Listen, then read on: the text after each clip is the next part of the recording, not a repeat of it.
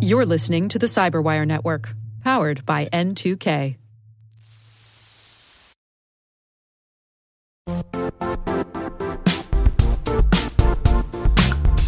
The IT world used to be simpler. You only had to secure and manage environments that you controlled. Then came new technologies and new ways to work. Now, employees, apps, and networks are everywhere. This means poor visibility, security gaps, and added risk. That's why Cloudflare created the first-ever connectivity cloud. Visit cloudflare.com to protect your business everywhere you do business.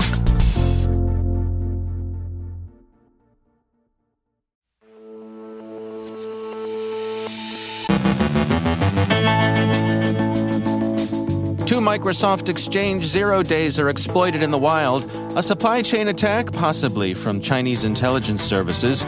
There's new Lazarus activity. The Mexican government falls victim to apparent hacktivism.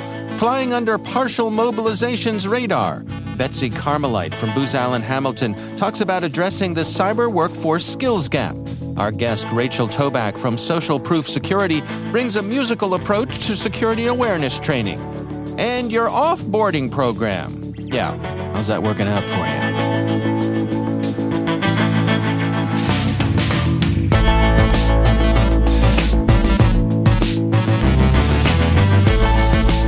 From the Cyberwire studios at Data Tribe, I'm Dave Bittner with your Cyberwire summary for Monday, October 3rd, 2022.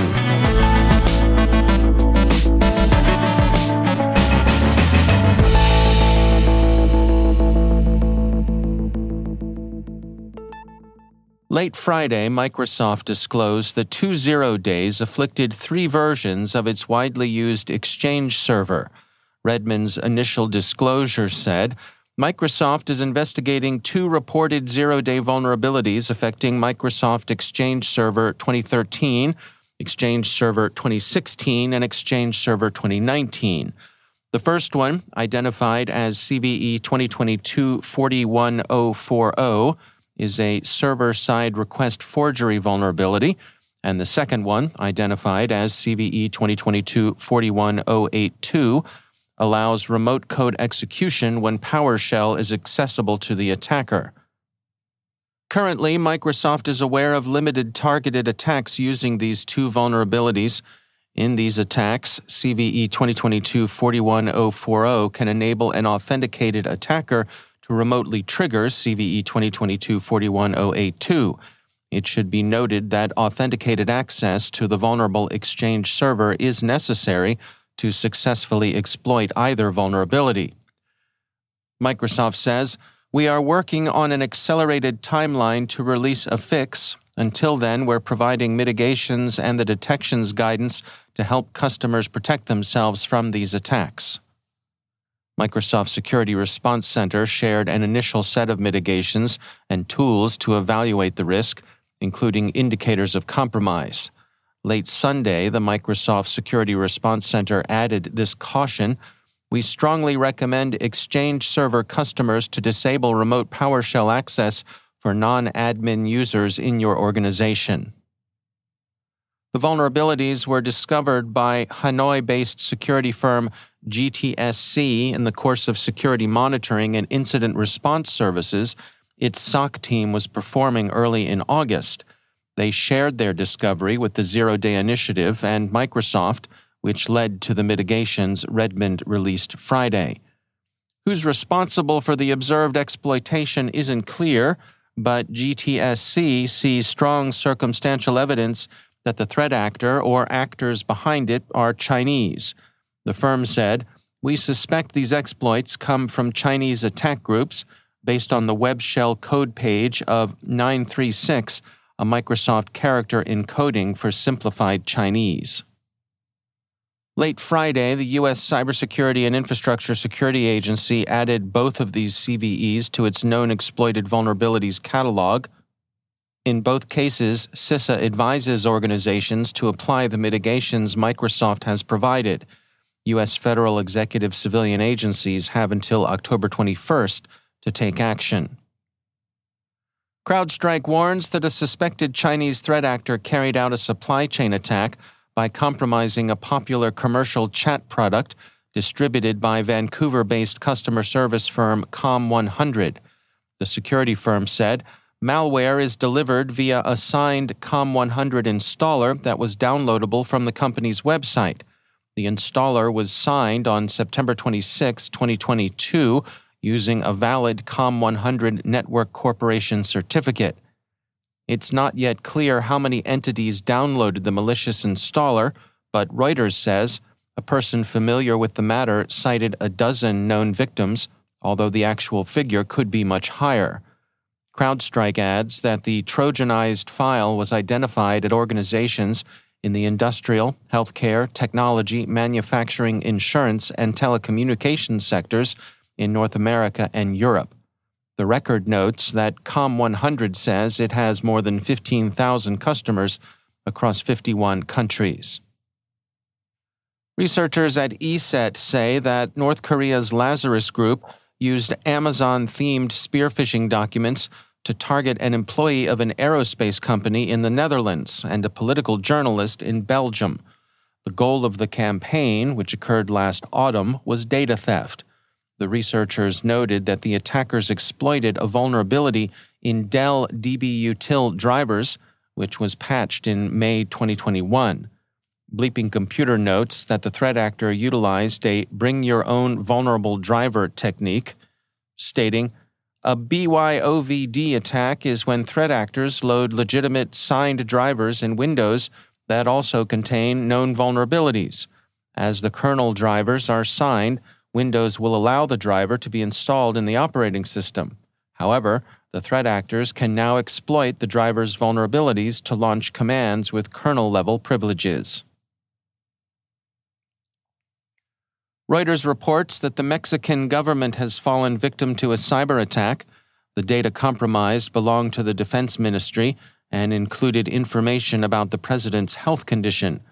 Other information contained in the hack included information about criminals, transcripts of communications, and information monitoring the U.S. ambassador to Mexico.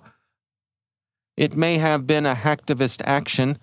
The group has been identified as Guacamaya, or Macaw in Spanish. The record by Recorded Future reports that Guacamaya is an environmental collective, and documents released were stolen from a few different agencies with several other Latin American countries. Guacamaya is reported to have used Proxy Shell to gain access to the military's systems. The partial mobilization recently announced in Russia continues to be both unpopular and apparently capricious, and these features of the call-up have found expression in cyberspace. There seems to be a thriving online black market in goods and services designed to help Russian men avoid being called to the colors. Bleeping Computer says that the items on offer include fabricated exemptions, promises to alter official databases to keep the customer's name out of call-up sweeps, and gray SIM cards to help evade government surveillance.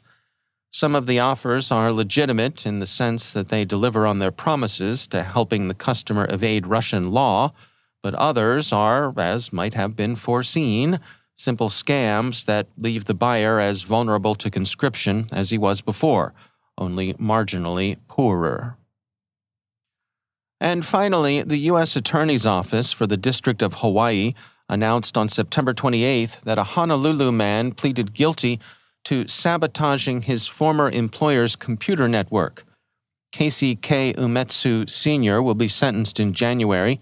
He'd worked on the IT staff of a financial service company for about 2 years, and after leaving the company, he used credentials he'd retained to access his former employee's systems to redirect its web traffic to other sites, effectively crippling both its websites and its email. His goal was to get himself rehired at a higher salary. U.S. Attorney Claire E. Connors said in the statement, Umetsu criminally abused the special access privileges given to him by his employer to disrupt its network operations for personal gain. Those who compromise the security of a computer network, whether government, business, or personal, will be investigated and prosecuted, including technology personnel whose access was granted by the victim. So, when thinking about that offboarding program, HR and job seekers, a pro tip, stop me before I hack again, is not a good entry under professional goals.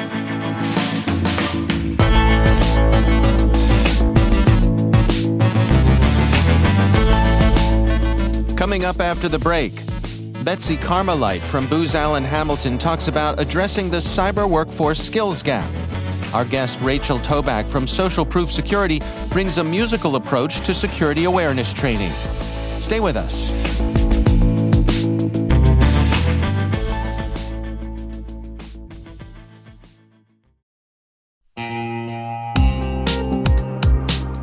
Managing the requirements for modern security programs is increasingly challenging and time-consuming. Enter Vanta. Vanta gives you one place to centralize and scale your security program. Quickly assess risk, streamline security reviews, and automate compliance for ISO 27001, SOC 2, and more. You can leverage Vanta's market-leading trust management platform to unify risk management and secure the trust of your customers. Plus, use Vanta AI to save time when completing security questionnaires. CyberWire Daily listeners can get $1,000 off by going to vanta.com/cyber. That's VANTA.com/cyber.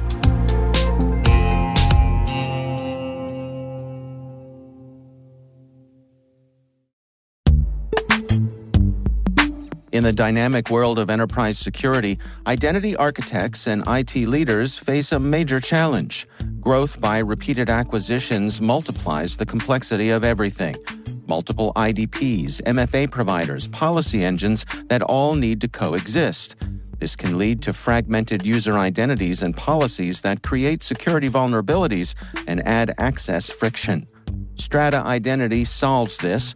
Now you can decommission unneeded IDPs and consolidate the ones you'd like to keep without rewriting apps or disrupting users, engineers, and app owners. Plus, Strata's modular architecture makes it easy to integrate with any identity provider without manual maintenance and coding. Join the ranks of cybersecurity leaders using identity orchestration. Visit strata.io/cyberwire, share your top identity security priorities, and receive a pair of complimentary AirPods Pro. Offer valid for organizations with over 5,000 employees. Step into a new era of identity management at strata.io/cyberwire.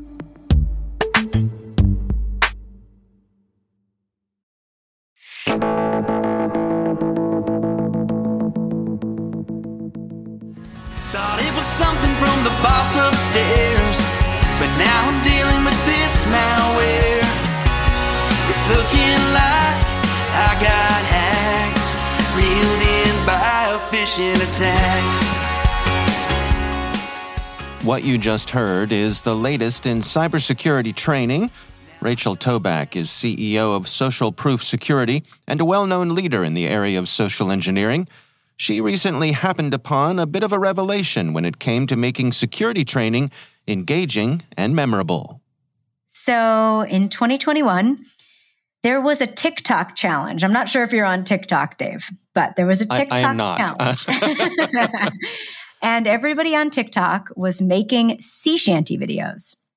And I am a very active, passive user of TikTok, meaning I just lurk and watch everything. I don't really make any of my own content on there. But I was like, hey, maybe I could make a sea shanty for information security topics. How about I go ahead and try that? And as you know, Dave, I asked you if you would be comfortable mixing that and participating and singing on that. And you did such a fantastic job. We were able to put out just the best, awesome product with the community. I mean, we had, I think, 15 different people who lend their voices, thoughts, ideas, mixing to the project. And it got over 100,000 views immediately. And we had, I think there were like 50 different companies that reached out and they were like, hey, can we use this in our security awareness training? And I was like, sure, why not? It's free. Yeah, just use it with your company and let me know what they think. And a bunch of those companies got back to me and were like, for whatever reason, that worked better than everything else we've tried. So can you make more songs? And I was like, sure. Okay. So that basically birthed the idea of making the training videos as music videos and spoken content. Well, I mean, it takes more than just having the idea and putting something together on impulse. I mean, these are fully produced, fully realized videos that you're putting out here. To what degree was this endeavor everything you thought it would be? Yeah, well, once I did the sea shanty and I saw that people liked it and it helped actually move the needle for companies, they were saying that it helped them with people understanding the why behind a lot of the things that they do, like requiring you to use multi-factor authentication or a password manager. I decided, hey, it seems like music's always been helpful for people to understand new topics, from everything from Schoolhouse Rock to this now. I only know what a bill is and how it works because of Schoolhouse Rock, and I remember that from my childhood.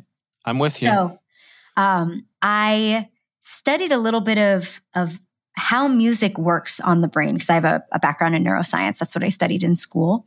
And during my studies, I focused a lot on music, how that works, both in the rat lab and with human subjects.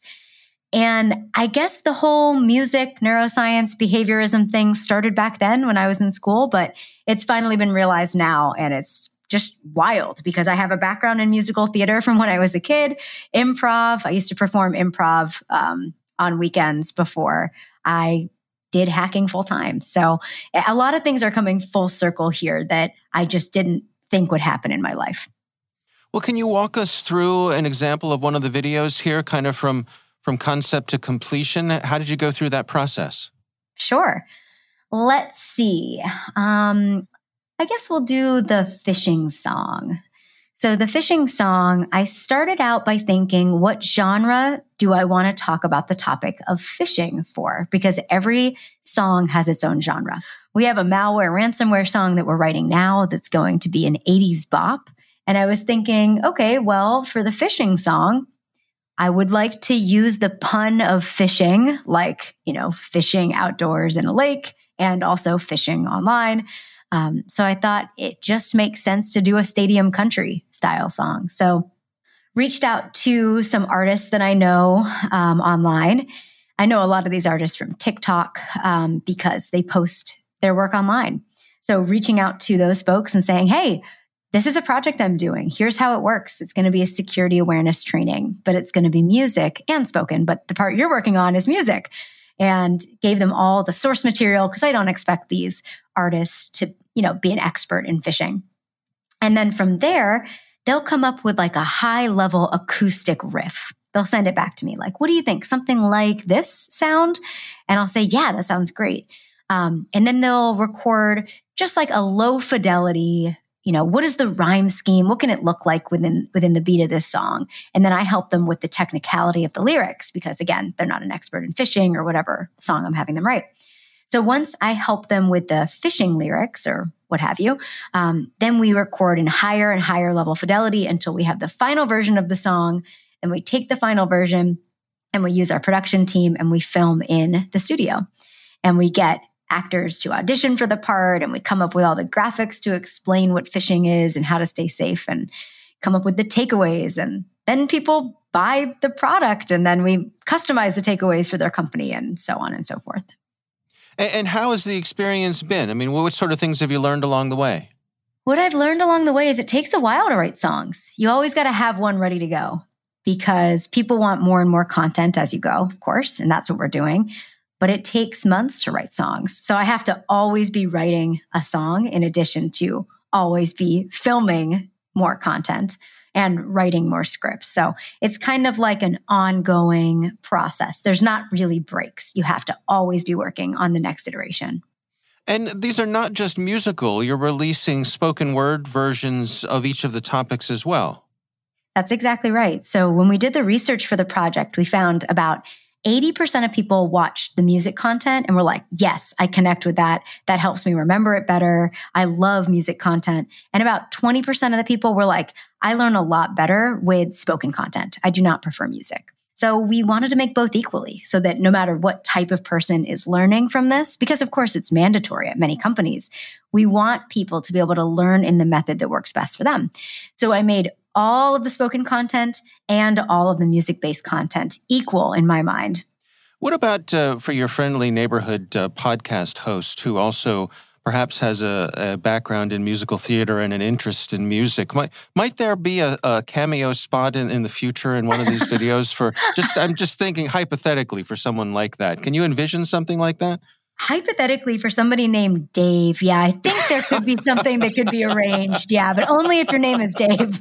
All right. Sorry for all. What a crazy random happenstance. My name is Dave. But yeah, I've actually that's one of the other big pieces of feedback I have is my clients or my friends are like, how do I get to be an extra? Or right. Can I sing in the background of your video? And we're working right now with a few different clients. One of my banking clients is like, how do we find a way for our CISO to be in the background of one of these videos? And we're not going to tell our users, like our employees, until it's just deployed to them. And they're like, wait, what is so-and-so doing in the back of your video? I love it. Yeah, we have some fun little Easter egg moments that like not everybody will get, but it's meaningful to some of the clients who are first movers with us. Yeah, well, I have to say I am predisposed to love this, but I like it for a lot of different reasons. I wish you all the success with this, and congratulations on the launch. Rachel Toback, thanks for joining us. Thank you, Dave.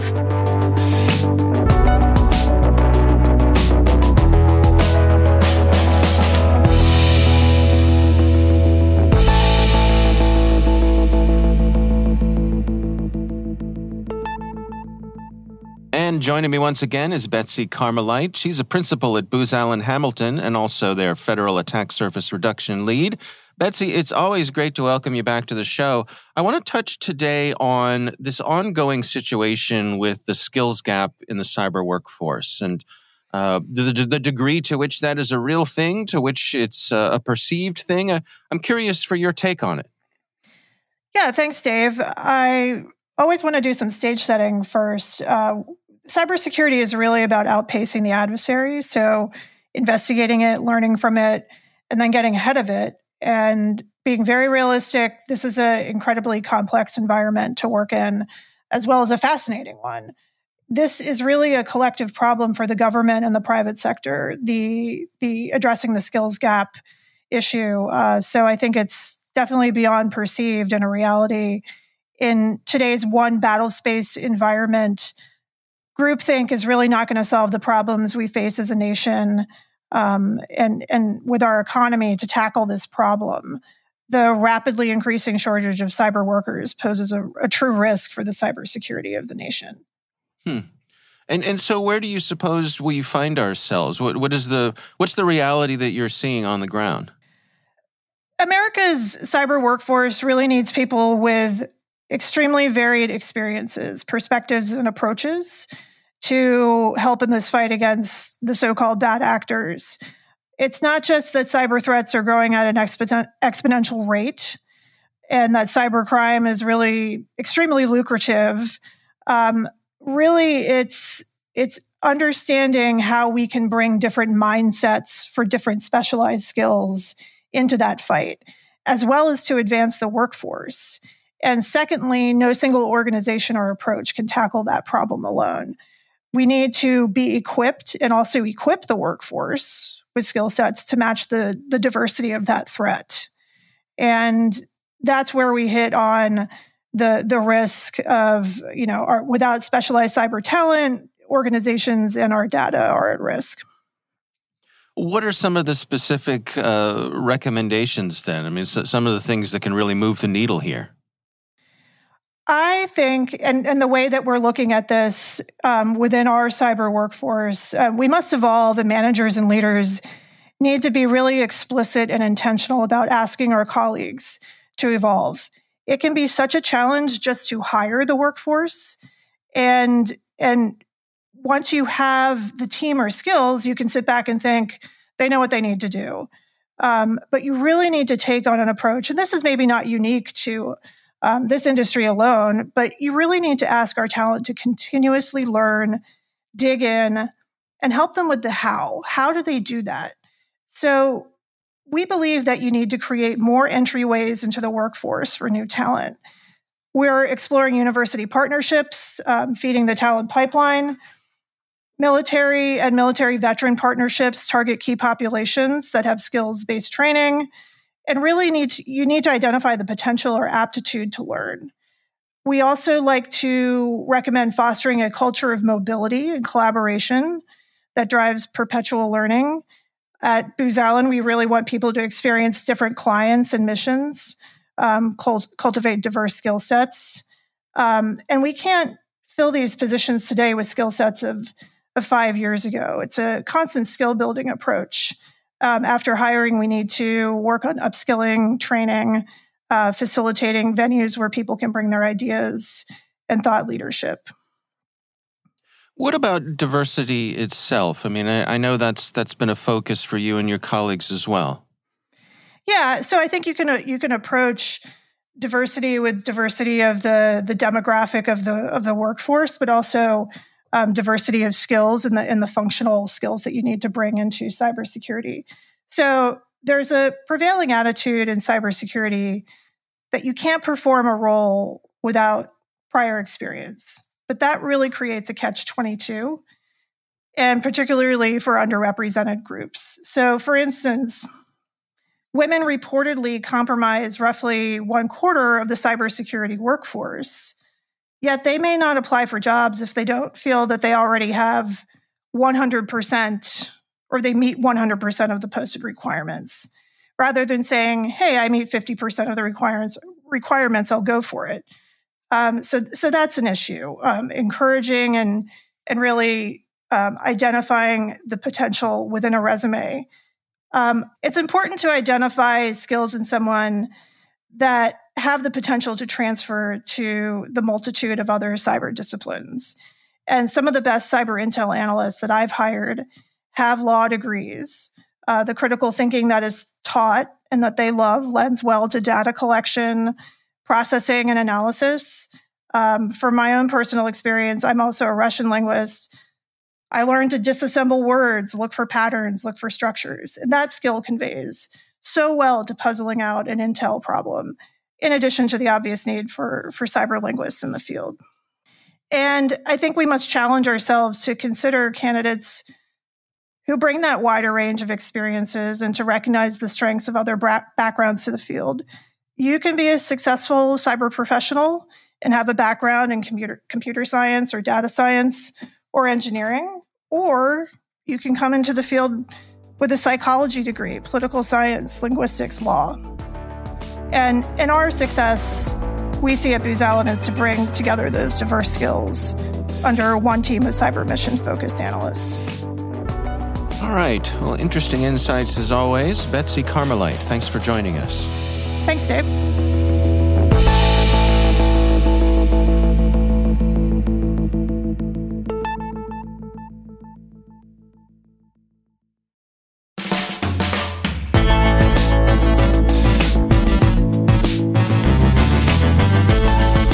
And that's the Cyberwire.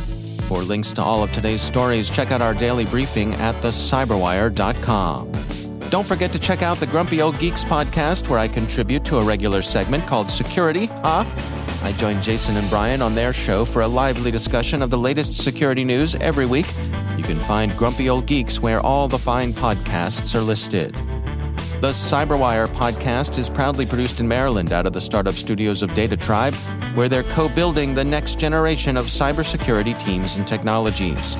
Our amazing Cyberwire team is Elliot Peltzman, Trey Hester, Brandon Karp, Eliana White, Guru Prakash, Liz Irvin, Rachel Gelfand, Tim Nodar, Joe Kerrigan, Carol Terrio, Ben Yellen, Nick Valecki, Gina Johnson, Bennett Moe, Catherine Murphy, Chris Russell, John Petrick, Jennifer Iben, Rick Howard, Peter Kilpie, and I'm Dave Bittner. Thanks for listening. We'll see you back here tomorrow.